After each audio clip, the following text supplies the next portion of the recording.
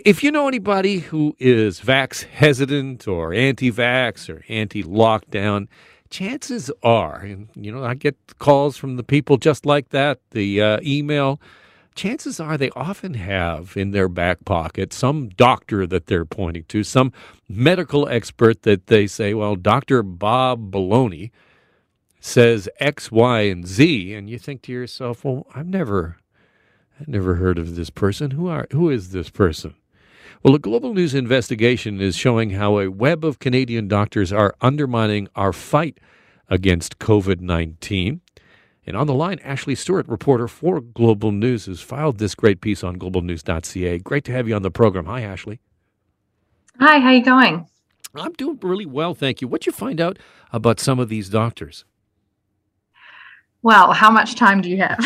Because it's a very complex web that kind of spans the whole country. But basically, it's essentially what you said before. A lot of doctors are sharing unverified medical information and passing it off as verified and well researched and well put together and things like that. But at the end of the day, it's not. It's serving a very specific agenda for these doctors that are very against COVID-19 vaccines. And everyday Canadians are sharing it as verified medical information and trying to prove certain narratives. And I think that as we've shown through this investigation, it's a growing problem. Especially when we start talking about medical exemptions. Do I understand that we actually were able to obtain a medical exemption? Yeah, there is a website called Enable Air. I think it's based in BC, that has been selling medical exemptions for a fee. So people can just apply for a medical exemption to not wear a mask or to not get a vaccine, pay some money to physicians who have active medical licenses and be granted these exemptions that they can then use freely as they want to not be vaccinated. And we've seen that in Ontario when we have seen the college crack down and revoke some licenses. Is that happening across the country? I mean, what's the reaction been from the powers that be? So actually, the colleges are not revoking licenses. Ontario is one of the only provinces that has the power to restrict or suspend licenses while people are being investigated.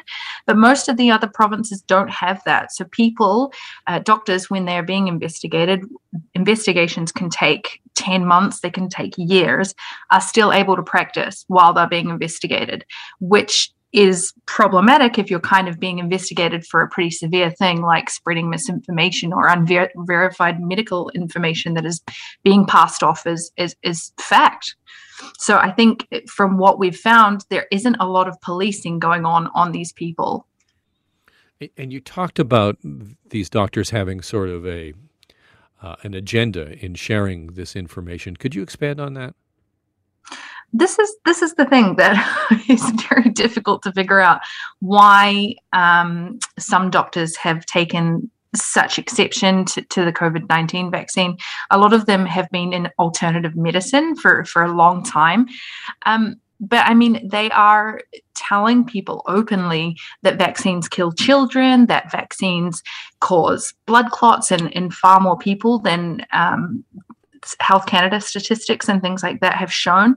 And it's not really clear why they're doing so, to be completely honest, other than the fact that they want to persuade as many people as possible that vaccines are bad, that masks are bad, that public health restrictions are bad. But there is no real reason behind what they're saying. Is there a profit motivation? You talk about the exemptions for money. Exactly. And I think there's a lot of clandestine kind of communities that are existing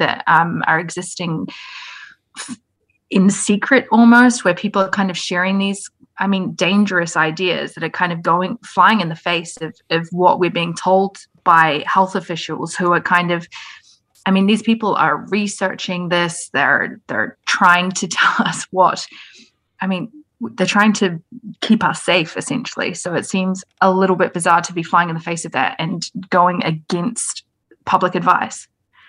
It's a fascinating piece, Ashley, and I appreciate it. Thank you so much. Thank you for your time today. Thank you. That is Ashley Stewart, who's a reporter for Global News, and you can read the piece, How a Web of Canadian Doctors Are Undermining the Fight Against COVID-19. It is online now at globalnews.ca. That's so concerning, and it's not only the doctors that are spreading it, but of course it is the concern about the platforms in which they are allowed to disseminate this information, and it gets shared, and the next thing you know, it ends up on Facebook or ends up somewhere else, and it gets spread around, and before you know it, the platform's like, oh, well, we're going to remove this information, but it moves so much faster than any kind of oversight. And as you heard Ashley talking about, there isn't much in terms of policing and oversight of physicians who decide to share this kind of information, and is that not problematic?